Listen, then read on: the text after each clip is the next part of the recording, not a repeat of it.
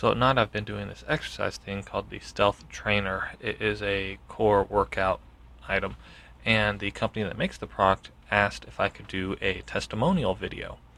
I assured them that I have too many chins to do a video about an exercise machine. People are going to look at my face and be like, oh, that's the after photo because he still looks like a before.